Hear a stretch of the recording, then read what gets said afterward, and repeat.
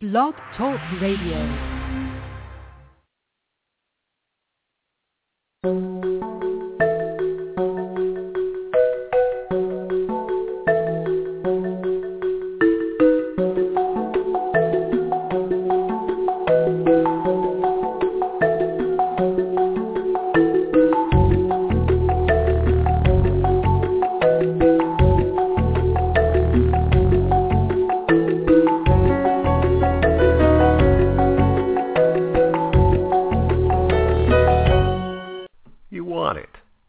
Deserve it, so claim yours today. Good love. Is your relationship everything you want it to be? Are you living a fulfilled, passionate life empowered with choices that ignite you to the next level? Good love makes your whole life better. So join America's Good Love Doctor, Dr. Brenda Wade, on a journey to your healthiest life yet. A regular on Dr. Oz and Dr. Drew, she's appeared on Oprah, Good Morning America, and is featured in countless publications from USA Today to Essence Magazine. The creator of life-changing Get Unstuck Now, Love, Money, and Save a seminars, she's counseled millions. But today, she's here just for you with the hottest topics, guests, and trends. This is Good Love with Dr. Brenda Wade. Hello, everyone. So wonderful to be with you right here on Good Love. Get ready. Tonight is a special night. Our topic tonight is Create Your Best Life Now. And, of course, I am your very own Good Love Doctor.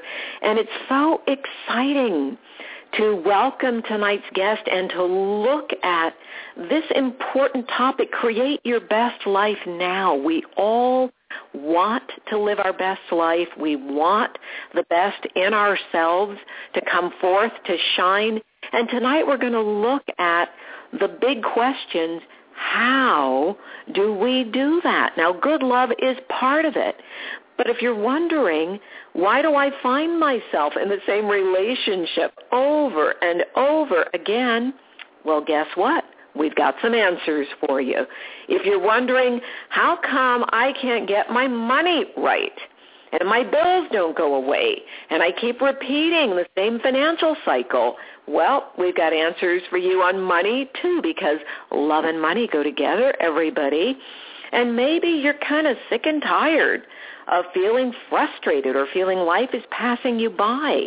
And we've got answers for you on that too, because our guest today says it's all about asking the right questions. Let me say that again, the right questions, so that the right answers will show up. So buckle up. It's going to be a glorious ride into higher consciousness, being conscious of higher principles and how they work in your life. And we're going to learn to turn all those things that we think of as blocks into blessings. Turn those stumbling blocks into stepping stones, everyone. Our wonderful guest for the next hour is James Trapp. That is T-R-A-P-P. He's one of the biggest names in the New Thought, Ancient Wisdom movement. This week and every week right here on Good Love, I want you to understand we work with key principles. And let me review them. The key to good love is knowing what you truly want and deserve. And everybody, this is where we do our mantra together. I am worthy. Breathe it in. Say it out loud. If you're someplace, you can say it out loud. I am worthy. I am deserving. Say that out loud, or to yourself if you must. And I love me unconditionally. Feel it. I am worthy and I am deserving and I love me unconditionally. Hold that, repeat that to yourself so your brain begins to hold a new pattern. And I know that James Trapp has plenty to say about new patterns, and we're going to focus, as we always do, on why good love is essential to your greatness. how to identify negative love patterns that might be blocking you from the love you want, and how you can break free of the chains of what happened back then, so you're free to experience what is happening right now. Now, you can join the conversation. We welcome your questions, your comments. Take the number down. It's 347-989-0776. That's 347-989-0776, and push 1 on your handset. That's how we know that you want to participate in the live discussion. And when you press 1, our moderator, Cliff, will call on you. You can also hit us back on Facebook, follow us on Twitter. That's another way to send in your questions. Facebook and Twitter are Dr. Brenda Wade. All right, everyone, let me tell you more about Dr. James Trapp. He's the former president and CEO of Unity Worldwide Ministries. He's currently serving as Senior Minister of Worship at the Spiritual Life Center in Sacramento, California. He's an inspiring speaker and teacher. He has a holistic approach to healing, and that's transformed thousands and thousands of lives. Today, we're going to get something very special from Dr. James Trapp. We are going to get a sneak preview of the concepts that are going to be featured in his upcoming new audio series called Create Your Best Life Now. And that's going to be available soon at www.jamestrapp.com. Don't worry, I'll give you the website and ways to reach him a little later. But let me welcome to Good Love, Dr. James Trapp. Hello, James. Well, hello, Brenda. It is a pleasure to speak with you again. Oh, just great to hear your voice and to know the wisdom you're going to bring. James and I had the tremendous experience, it was tremendous for me, of doing some work together at Unity in Sacramento, just working on how personal transformation can be central, to be core for everyone's life. And James, you've been doing so many things, and you've worked on all kinds of fabulous projects and done incredible things in your life. But I know that you grew up in humble beginnings, and people often look at people like you and go, oh, this guy has never faced any challenges. Tell us a little bit about your beginnings. Well, thank you. Thank you for that wonderful introduction. I'm just excited to be part of this show today. And yes, I always say that, my life, people look at people's lives often at the very moment, and they think it's always been that way. But mine didn't always start out, as a wonderful experience that it is now. I often share with folks that when I was very young, I was abandoned by my mother. And, of course, when that happens to you at a very young age, you start having ideas that maybe there's something wrong with you. And I thought maybe there's something wrong with me. And it created a void within myself, and I sought to fill that void with outside achievement throughout my life. And what I discovered over time, that whenever you try to get satisfaction from something from the outside, what inevitably happens that you have dissatisfaction. And I never really got that satisfaction, so I ended up going through riotous living and addictive living, and then I lost everything that I thought was important. And then I had a series of events that helped me discover a different perspective on who I was, who I truly was. And it didn't come from anything outside of me. It was not dependent upon, my past, what happened good or did not happen good in my life. But rather what happened was I discovered that all I needed was already here. Well, let me back up, because we're going to go deeply into your discovery, but I really want people to know that you have overcome. When I grew up, there were all these songs when I was a little girl in church about overcoming. Yes. You grew up having been abandoned by your mom and growing up in poverty, nonetheless, you went on to Princeton University and became an attorney in Miami. And I know during that period, those were very turbulent years. You spoke about addictive illness during that time. Can you tell us just a little more, just so we get a little snapshot of how that little boy ended up at Princeton and then became a lawyer and then became an addict? Well, like I said, one of the things that I was seeking to do was fill a void that was in me. And we often do it in a lot of different ways. For me, I felt that in order for me to feel okay about myself, that I had to achieve. And that achievement started getting directed into, work at school and doing well and being part of organizations and seeking to stand out, because I was trying to feel okay about myself. So I put a lot of energy into that. And it was helpful. I mean, I was very successful in that path.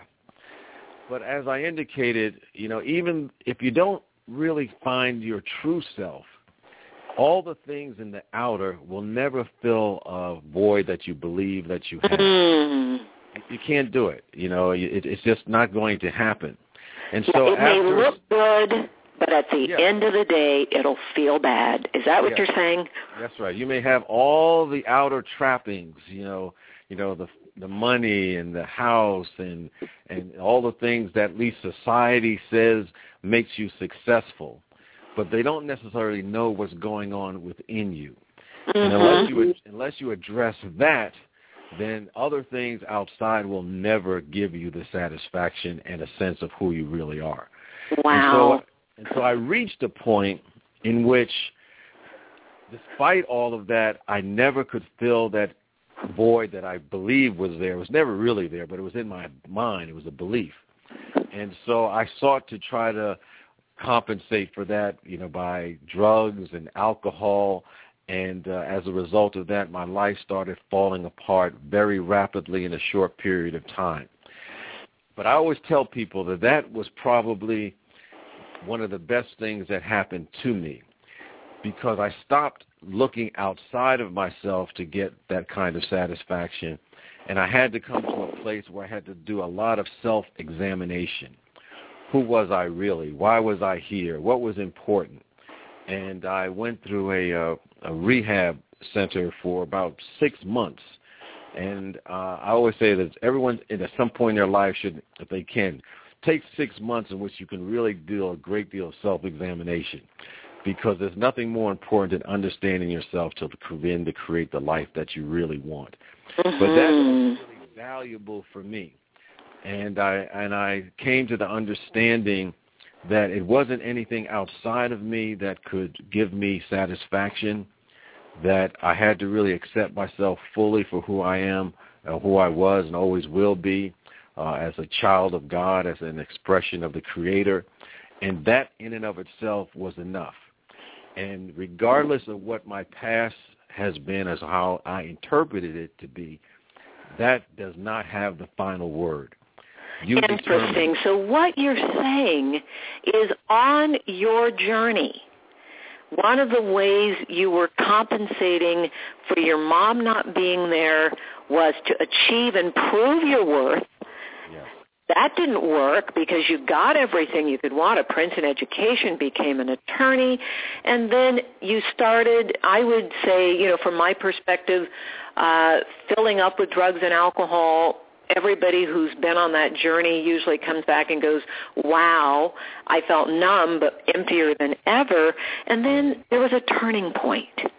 You did your 6 months of self-reflection and rehab and got a chance to connect with the truth. Now, what was the kind of foundation principle that you came in contact with that turned things around for you? Because, everyone, I want you to know, as James is sharing, wherever you are in your life, whatever is going on in your life, these are principles you can apply. Our focus is love, but believe me, it's not possible to have good love if there are issues of self-love, self-esteem, addiction, money, any of the many things that can get in the way. So make a careful note. Careful note as James is sharing these principles. Well, for me, the very first thing that I had to come to grips with was the sense of guilt that I had for what I thought I had done to my life. And the thing that really helped me get out of that was practicing the principle of forgiveness. That was number one. I had to forgive myself for what I thought I had done, because on top of my own, lack of self-love, really what it came down to, I had piled up on that a lot of things that I'm not proud of, that made me even feel more worthless or unworthy than I had before. And when I went, it was a process for me. It wasn't something that happened immediately, but I had to keep working on it until I came to the realization that, Spirit, God never was in a state of unforgiveness toward me, that the only lack of forgiveness is what I had toward myself. And when I was able to reach that point through my own process, I woke up one day and all that sense of guilt that I seemed to be weighing me down seemed to disappear. And when I was able to get to that point, it created a clearing where I began to see the world and myself differently. So, James, for a lot of people I have experienced in my years of work, this is one of the hardest things. One of the hardest things is to forgive ourselves. I know most people have an easier time forgiving somebody else than forgiving themselves. Now, how did you do it? How did you go about self-forgiveness? Are there any signs, any things you can give us, those who want to work on self-forgiveness? And I believe there's always more self-forgiveness we can do, everybody. Yes. Well, I don't think it ever ends. I think we're always in a practice of forgiving ourselves, because part of it is that sometimes we're conditioned by society to say there's something missing or something wrong with us, and, advertisers have a way of taking advantage of that to get us to buy stuff we don't need to try to make up for that. But I think the thing that was most important is that I had to begin to reinterpret my own sense of worth. For me, that sense of not being worthy had its root from that belief and of abandonment. I had to begin to reevaluate that. And the thing I had to realize is that, as a child of the universe, as a child of God, you are never abandoned. You always have a loving presence that loves you no matter what. We have to, and I believe that when you begin to accept that there's something that's loving you, a presence, a power that is there all the time, regardless of what you may think about yourself, then you have the opportunity to begin to get in the flow of that and have that same sort of self-love. It wasn't an easy process for me. So I had individual counseling, working with people to begin to reinterpret what I thought I had done to myself in the past, and realize that I can begin to re-look at that from a different perspective, and there was a blessing in that for me. I had to begin to look at my mother, who I thought had abandoned me, and to begin to see that from a different perspective and say, well, I don't really know what was going on in her life, in her experiences that led to that experience of leaving myself and my sister, by the way.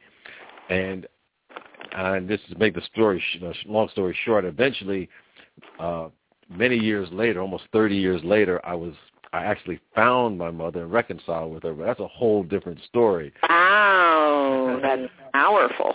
Yes, and part of it was I had to begin to change what I was focusing on. When I looked at my mom, for example, I looked at her for the perspective that, well, there was something I may have done or she had done that was wrong, and I was having that viewpoint of her and myself. But I had a very interesting story that someone said, think about something positive that happened between you and your mom. And I remember when I was very young, I was in the backyard, in our house, and there was a beehive back there. And being a little mischievous child, I would go there with a stick and hit the beehive and run. And I did this 2 or 3 times. And the last time I came, I think they were ready for me because they came and attacked me like, the Hell's Angels or the, in a formation coming directly at me. So I got stung all over my head, all over my neck, and, I had all over me. And what happened was I began to remember my mother holding me, caressing me. So that created a whole different picture between how I saw myself and my mother than the other stories I had made up. So everyone, make a note. Yes. You got to change. This is so powerful because, James, I know, most of us know that children make up beliefs and stories about themselves when parents aren't there, or parents are inconsistent, or parents hurt them. The child never says, my poor mother, oh dear, my mother was suffering from whatever was going on, and the best she could do was abandon me, and it has nothing to do with me. Children always say, what's wrong with me? Yes. Why couldn't she love me? Why couldn't she stay? Oh, my God, I must be. And then people make up, I've heard it all, ugly, stupid, unlovable, unworthy, deserve to be punished. I've heard it all, and I know you have too. Yes. But what an incredible process of healing. And you made me laugh when you talked about the bees coming in formation. I'm very visual. I can see them in that bee form like fighter pilots coming after you. I am sorry you got stung, though, James. Well, that's all right. I've gotten over it. Forgave the bees, too, I hope. Yes. But that was a very important thing. I had to begin to retell the stories I had about myself, I had about my relationship with my mother, and that began to lead me to a point where I can begin to release my self-judgment and my judgment of my mother. And there was something that you said earlier, and had folks going through your affirmation about you're worthy and wonderful and loving, and one of the things that I learned early on is that a lot of folks do not have that self-love where they can forgive themselves. And someone told me that what you should do every morning when you look in the mirror, to look in that mirror and to say, I love you every day. And if your mirror does not have your lip prints on it, you need to start, putting it every morning. And, and I actually was doing that for myself, saying I love you. And I tell you, in the beginning, it was very uncomfortable, to be able to look yourself in the eye and say you love yourself. Yes. But after a while, it became normal. It became something I began to accept. And as you begin to accept that you indeed are worthy of your own self-love, then your whole mindset starts to change. You begin to create and live a life that's more in alignment and in tune with that belief than the belief that you're not lovable or you don't love yourself, because if you have that mindset, you will live it out in your life. Exactly. It'll come out in self-sabotage, won't it? Yes, it will. And it may be very, very subtle. You may not even see it happening, but over time, if that mindset is not there, that you are indeed loving toward yourself, you're worthy as an expression of the Creator, then you will begin to live out your belief. And that is a foundational principle that is important to create the life that you're worth having. Oh, my goodness. This is so powerful. Everyone, if you have questions for Dr. James Trapp, who is sharing with such honesty and humility and power his journey from feeling like an abandoned, unloved, unlovable child to forgiveness, to discovering self-love. If you have a question or comment, hit us back on Facebook, You can follow us on Twitter, and certainly send us an email or call in. Calling might be the fastest, easiest way. Then we can talk with you, with James Trapp. That number is 347-989-0776. That's 347-989-0776. When you dial in, you have to push 1 on the receiver of your phone, right on your handset, so Cliff, our moderator, will know to call on you. And we'll be looking for your questions and comments. But what a powerful journey you've had, James. And one of the things you've touched on is how self-forgiveness, self-love break through those shackles of what we call self-sabotage. And some of that is looking at not only how you feel about yourself, but your thoughts about yourself. Yes. Yes, your thoughts are extremely powerful. Psychologists or others estimate that we probably have tens of thousands of thoughts every day. Mm-hmm. Some of them are positive, which is great, and some of them are not positive, which is not necessarily a good thing. And I always say you probably can't have too many positive thoughts, but too many negative thoughts will start creating an experience that you will not want to have. Because we say things to ourselves, I can't do that, or there's something wrong with me, and I shouldn't try to do this, or maybe I'll fail. And we have these things that come through our minds, and so we have to begin to be aware of what is it that we're thinking, because if we don't, we won't be able to break up this self-sabotaging cycle that we have. Yeah, and I was teaching a class earlier today, and one of the gentlemen in our class was struggling to figure out what his negative thoughts were. And you know what came to me, and this is for anybody who wants to borrow this benefit, you can tell what your habitual negative thoughts are if you look at your life.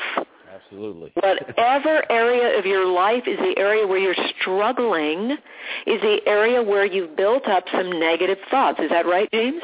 Oh, absolutely. I said you're absolutely right. I use the same technique with others that I speak to. They said they're not really certain what their thoughts are. I said, well, begin to look at your environment. Begin to look at the people that you hang around with. Begin to look at where you're stuck. And usually there is a thought pattern there that is leading to that experience. And one of the things I suggest folks do is just take some time and go into meditation and silence and just observe the thoughts that sometimes bubble up in your mind. Because if you observe your thoughts closely, you'll begin to see a pattern of what comes up. If you have a particular experience, we often have a response or a reaction to those things, and it begins with our thinking. And you can't really change yourself or your life unless you are aware. You have to have a sense of self-awareness. And one of the techniques that helps me, is just get every morning just to, begin to, go into that silence and observe those thoughts. And, part of the meditation practice is not to get energy to them, but when they come up throughout the day, you examine them and ask, well, is this true? This thought that I'm having. So you talk, about empowering questions. And right there, when you stop a thought and say, is this true? Yeah. That's a very empowering question, isn't it? Yes, it is, because oftentimes we will accept thoughts and just assume that they're true, I should say. And I always tell people, don't believe every thought that you think. Half of what we think is absolutely wrong. Absolutely, because I say, most of those thoughts that we have come from the school of MSU. We're making stuff up. Making stuff up, MSU. All right, everybody, write that down. Yeah, MSU. We're making stuff up. And so we have to begin to say, wait a minute, that thought, I'm just making that up. It's not true. There's no way it could be true. And we have to tell ourselves kind of in a stern way, stop. that is not true, and begin to substitute a new idea once we identify a thought that we know that is not true, and then to begin to act in accordance with the new thoughts that we have for ourselves. Well, back up here with me for a minute, because for a lot of people, when we've made this stuff up, we've rehearsed it for so long, we're like lawyers building a case. The file gets thicker and thicker, because often when I challenge people on their thinking, you know what they say to me? Look at the evidence. Oh, wait, see this. And we have to walk backwards through how once you start making stuff up, MSU, you look for evidence that what you made up must be true. Yeah, absolutely. Yeah, once we kind of have a made-up mind that something is true, we just go and find and pick and choose anything around us that will support that. But if we begin to create a new thought, a new idea, and we begin to embody that, then what will happen, we'll begin to see those things that support that new idea, that new thought, and then our actions will be more in alignment with that to make it our reality. And part of the things I say to help change your thought is also just create a new action that is not in tune with your old thought. And if you do that enough, your thought will also conform to your actions. So it's really both. It's your thinking and your actions. But your thinking is very important. You got to start with that. Wow. All right. We're building a model, everybody. We've got self-forgiveness. We've got looking in the mirror and covering the mirror with your lip print so you start loving yourself. And you must start looking at your MSU, the stuff you made up, and question, could I be wrong? Is there some alternate interpretation or explanation? Could I have made up something that wasn't true? And this is like what you made up about your mom, that she had never been there and never loved you. Yes. And so you were able to break through. So one thing, James, as we are working with the self-love, and I want to go to the mirror work again. One of my spiritual teachers used to say, look in the mirror and kiss yourself and say, I love you. She would say 7 times, 7 different ways, so it never gets rote, like I love you, I love you, I love you, I love you, in which case there's no energy in that. But I love you, I love you, I love you, I love you. 7 different ways, because she would always say the mirror is reflecting to us, reflecting the image as well as those words to us. Anything else that you would offer around building that core self-love, because there's the antidote to self-sabotage. Yes.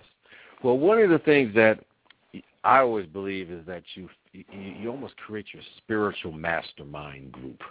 Ooh, yes. You got to have people around you that are where you want to be in your life, and as far as how they treat themselves, how they act in the world, and you want to surround yourself with that kind of energy. And, you might even sit down with a person like that and ask, what is the things that you do that allows you to be successful in what you're doing, or negotiate life in the way that you're negotiating your life? Because I think we can look at folks around us and find out what can we model that works for them and make that part of our life. Because I believe any successful person, a person that has a self-love, or a person who's successful in finances or prosperity or in business or relationships, whatever they are, I've discovered one thing. They have a very particular, what I call, conversational paradigm. They speak in a way that reinforces their success. So you might want to ask yourself, what kind of conversational paradigm does a person who is successful financially, how do they speak? Or someone who's great in relationships, how do they speak? Because their spoken word also influences how they act. Absolutely. And I love it that you talked about mastermind community. And, we have one that I've been working with for about 3 years now, and you're touching one of our core tools. In our mastermind program, we teach conscious language because what we're saying and the way we use words, absolutely, I call it broadcasting the signal. Broadcast the signal in terms of sitting down with somebody who can give you signposts.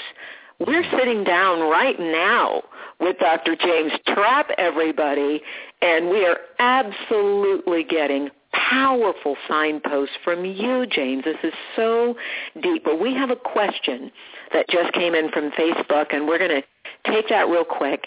Here's a person who is relating to what you said about healing from addiction. This person says, I just came out of rehab. I didn't get 6 months. I got 90 days, and I feel so shaky. What would you tell me to do next? Well, as you know, that once you have gone through that process, you are always seeking to solidify your strength in your sobriety. And one of the things that was always very helpful to me, in addition to that, for a long time, I was always part of a 12-step program.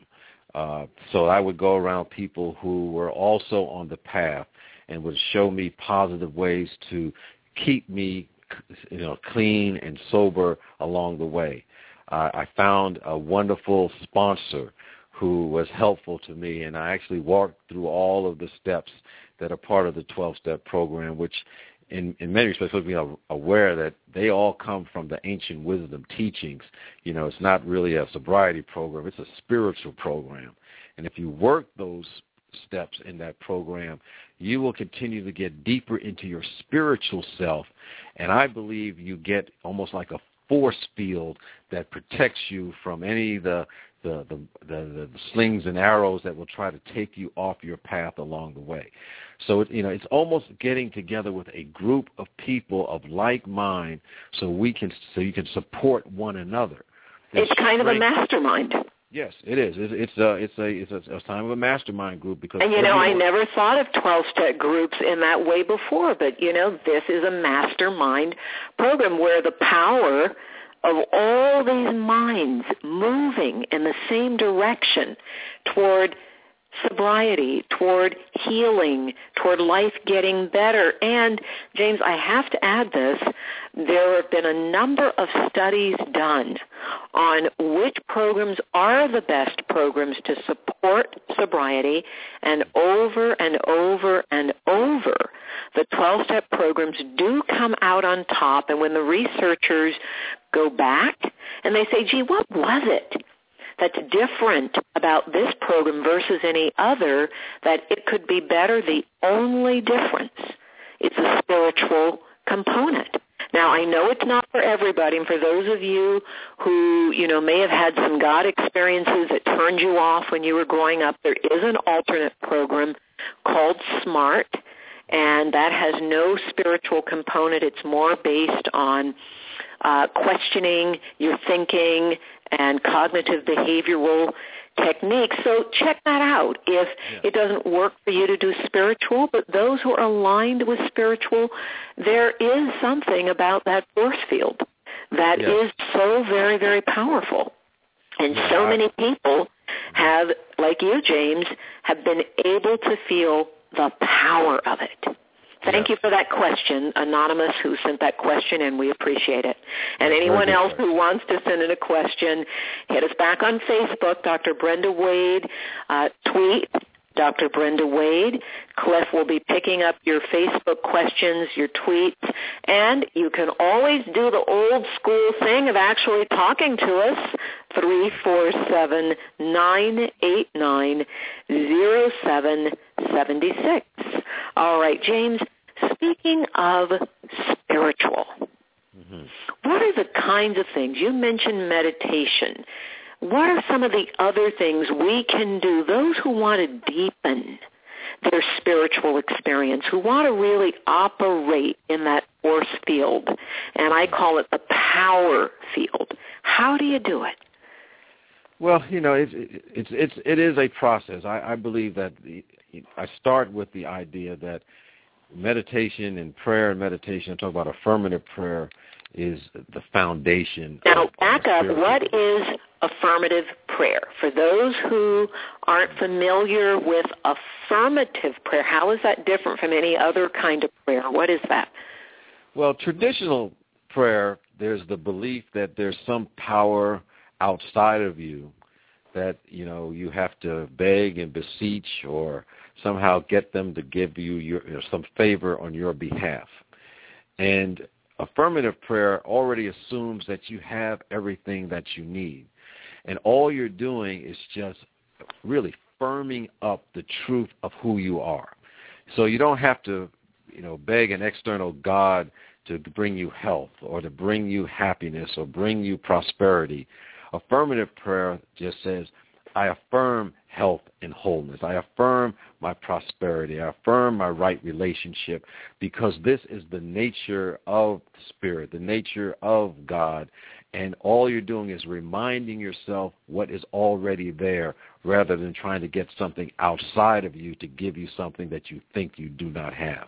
You already do have it, but maybe you've forgotten. And this prayer approach simply firms up the truth so that you have that vibration, that energy that attracts and creates the conditions for that truth to come forth. Wow, that is so different. I can remember being in Sunday school. That is so different from the kinds of prayers most of us were taught, but it's very uplifting because it's in line with what you said about changing your thoughts and your words. Even the prayer is positive and affirmative. Yes.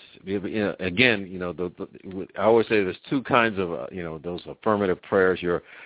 Sometimes you're just affirming, the truth of your being. And then sometimes you're just affirming what you would want to see experienced in your life. Okay, because that's another way to, use prayer to say, I already have what I need. I just need to be the right person. See, the prayer is not changing anything outside of you. What prayer does is just affirms and transforms who you are so that your life reflects the truth of your being. So it's a different approach. Yeah, it is a different approach, James. It is so different. And are affirmations part of this process when you talk about affirmative prayer and meditation? A prayer, we're talking, meditation, we're listening, but where do affirmations fit in your mind? Well, affirmations are a type of self-talk. For me, when I'm doing an affirmation, I am firming up, okay, this is who I really am. This is what I want to experience in my life now. And my words begin to affect my awareness. They affect my consciousness. They affect my energy. And so I want to use empowering words that uplift and transform so that my energy field is something that is attracting the health, the wholeness, the love, the vitality, the vigor, and all the good stuff that, the Creator has for us, rather than saying the woe is me, there's something wrong with me, because we begin to create that experience if we accept that. Even though it's not the truth of our being, as someone told me, a lie believed acts as truth until we neutralize it with the truth. Wait a minute. Repeat that. A lie acts as truth until we neutralize it with the truth. In other words, we create that making stuff up, and then we begin to create that experience, even though that's not the essence of who we are. And so we have to interrupt that with the truth of who we are. A loving expression of spirit, a loving expression of God, and a lovable being. So that self-love is one of the ways to actually begin to see new positive possibilities in our lives. Yeah, because if you love yourself, you're not going to do anything that's going to be unloving towards you. You're not going to act in a way that's going to be unloving. You're not going to speak to yourself in unloving ways. And that's why I believe that is probably the foundation to a successful life, to a transformed life.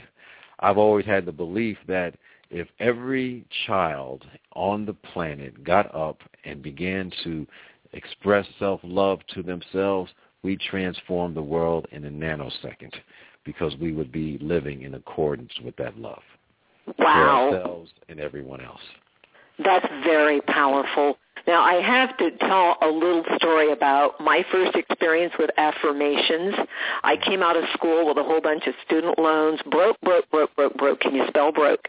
And at that time, I was depressed as all get out, and somebody said to me, you need to go to a Unity church. That was my first experience with Unity, because I had long since decided church was for the birds. It had been a totally negative experience for me growing up.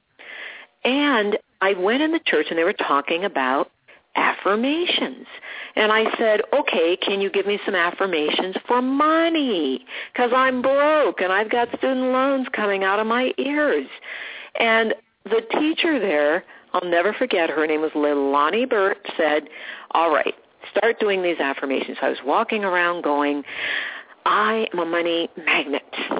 And the other part of me is going, this is kind of ridiculous. And James, I'll tell you the truth, checks started coming to me in the mail. Yes. Checks that didn't even make sense to me. Mm-hmm. A check from the state of California that was an income tax return check, and I had never worked in the state of California. I'd been living in the state of Washington for 10 years. And I got an income tax return check. I got checks from people who claimed I had lent them money while I was a student, and I could barely feed myself when I was a student. So I'm just saying, I want to give my own little, as the old folks used to say in church, I got to testify that there's something here with these affirmations, because the power of the mind, as you've said, is tremendous. Yes. Now, give us a little more insight on some of these questions you mentioned earlier. Well, if I may build a little bit on the affirmations and how you can ask questions that even make the affirmations more powerful. Ooh. You know, one of the things that I've been working with lately, I always say that, you know, somebody says you get not because you ask not. You know, there's something very powerful about asking the right kinds of questions. And let's say, let's take the money thing. That's usually one of the big things people have. You know, I worked at Unity in their Silent Unity prayer room. I would say there were three things people always ask about: money, relationship, and health. Those are the top three all the time, and relationships was always a big one. And what I've discovered that you can not only just have an affirmation to say that, you know, I am a money magnet, but you might want to ask this question. You imagine that you've already attracted all the resources that you need, and you ask yourself, how was I able to attract all this money that I need in my life? And what happens, our minds are just naturally going to try to answer a question that we bring to ourselves. So if we ask ourselves that question, how was I able to do that, even before it happens, your mind will start going toward finding the solutions to get you to answer that question in the way that you've asked it. So in other words, you'll find the answers to that question. So we tend to get answers to the questions that we ask. And I always tell people that if you're going through a challenge in your life, you don't want to ask, how can this get any worse? Because the universe will hear, the ears of the universe will perk up, metaphorically, and it will give you all kinds of ways that it will get worse. You want to ask, what is the blessing in here to help me grow, develop, and transform?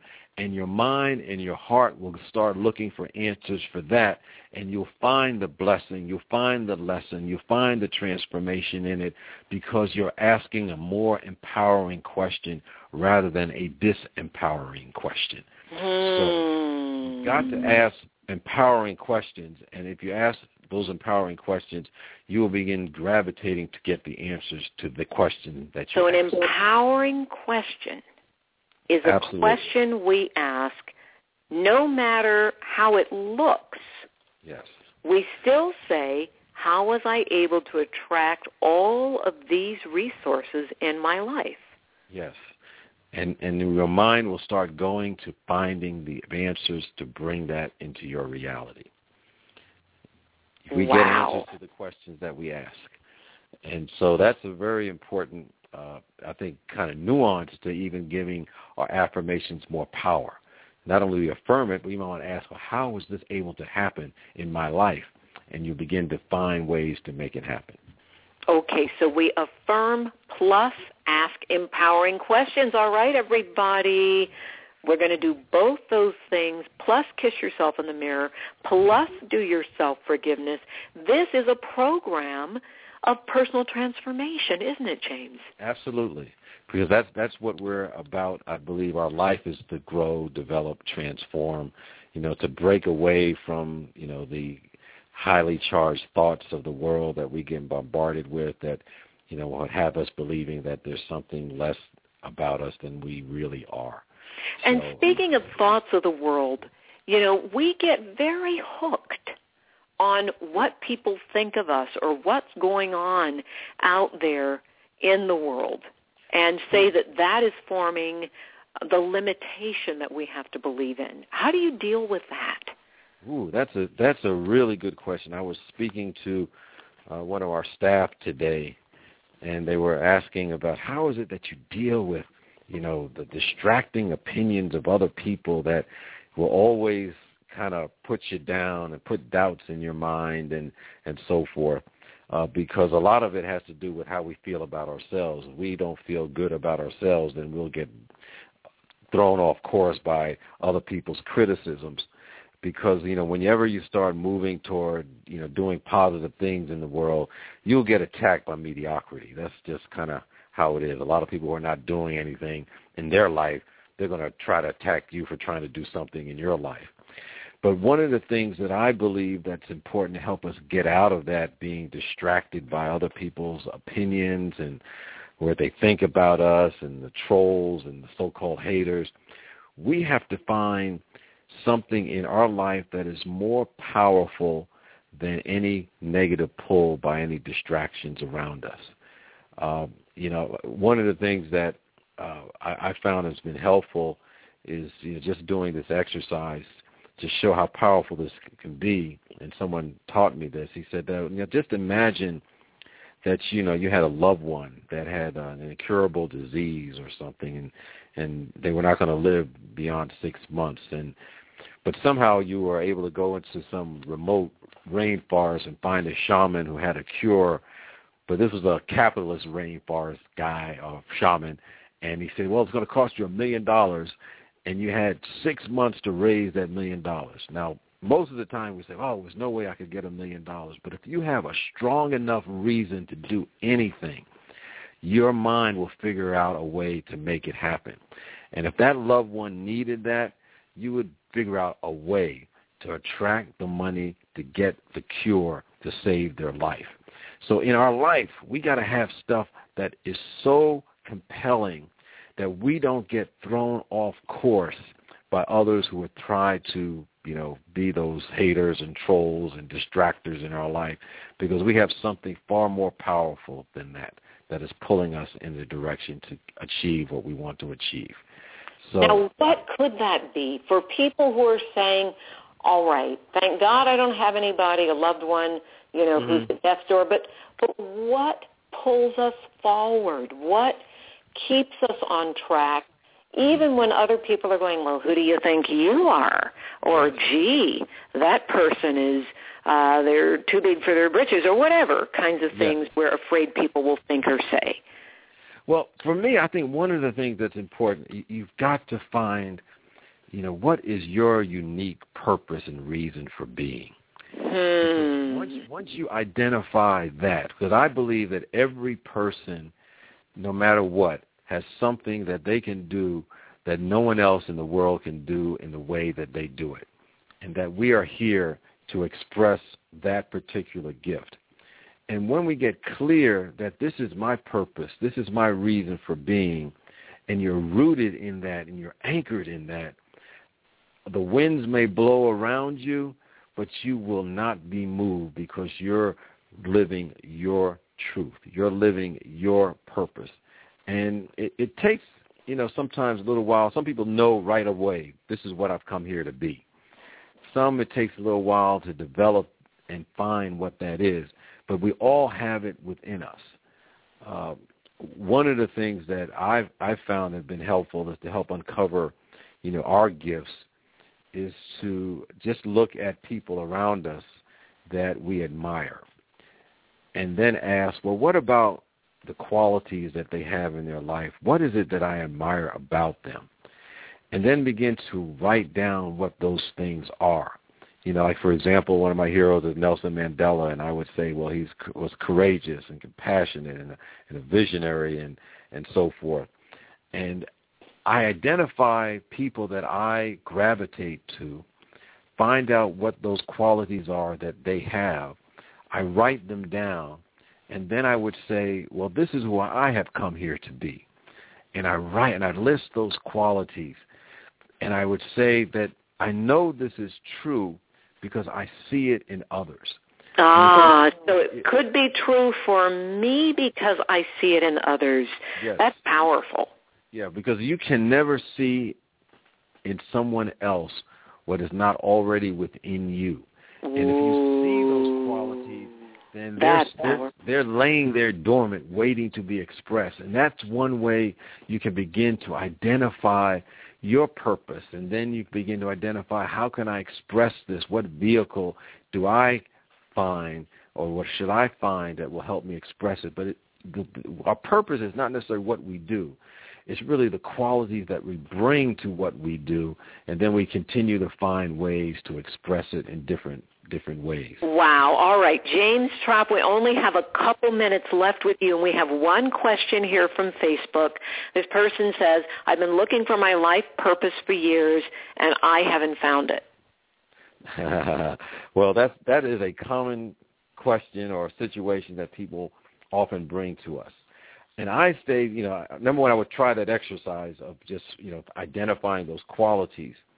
But also, you have to start out with the idea that everyone has something to express that's unique. I think you have to start out with that foundation. Now, you may not find it right away, but I always say you start with something, some ideas that I think this is in the direction that I ought to be going in, and then you pursue that. And then what will happen is that Spirit will redirect you, refine your course along the way, as long as you are moving in a direction. Let's try something that seems to be in alignment with what you feel you should do. So just start moving, okay? So that was from Lucy on Facebook. Lucy, did you get that? James is saying just start moving in a direction that seems to be a direction you like. Now, James, I can't thank you enough for sharing your wisdom, sharing your journey. I want everyone to be able to be in touch with you. So everybody, let me give you this information so you too can be in touch with the brilliant and the very, very wise Dr. James Trapp. Go to www.jamestrapp, that's TRAPP.com. And it is so important for each of us, James, on our journey to love ourselves, forgive ourselves, seek our purpose, get moving, question some of those negative thoughts, and unhook from what somebody else thinks about us. Thank you for inspiring us, and so wonderful, James, to have you. We'll have you back again. All right, everyone, it's always a joy and a privilege to be with you on Good Love Radio. Thanks to our brilliant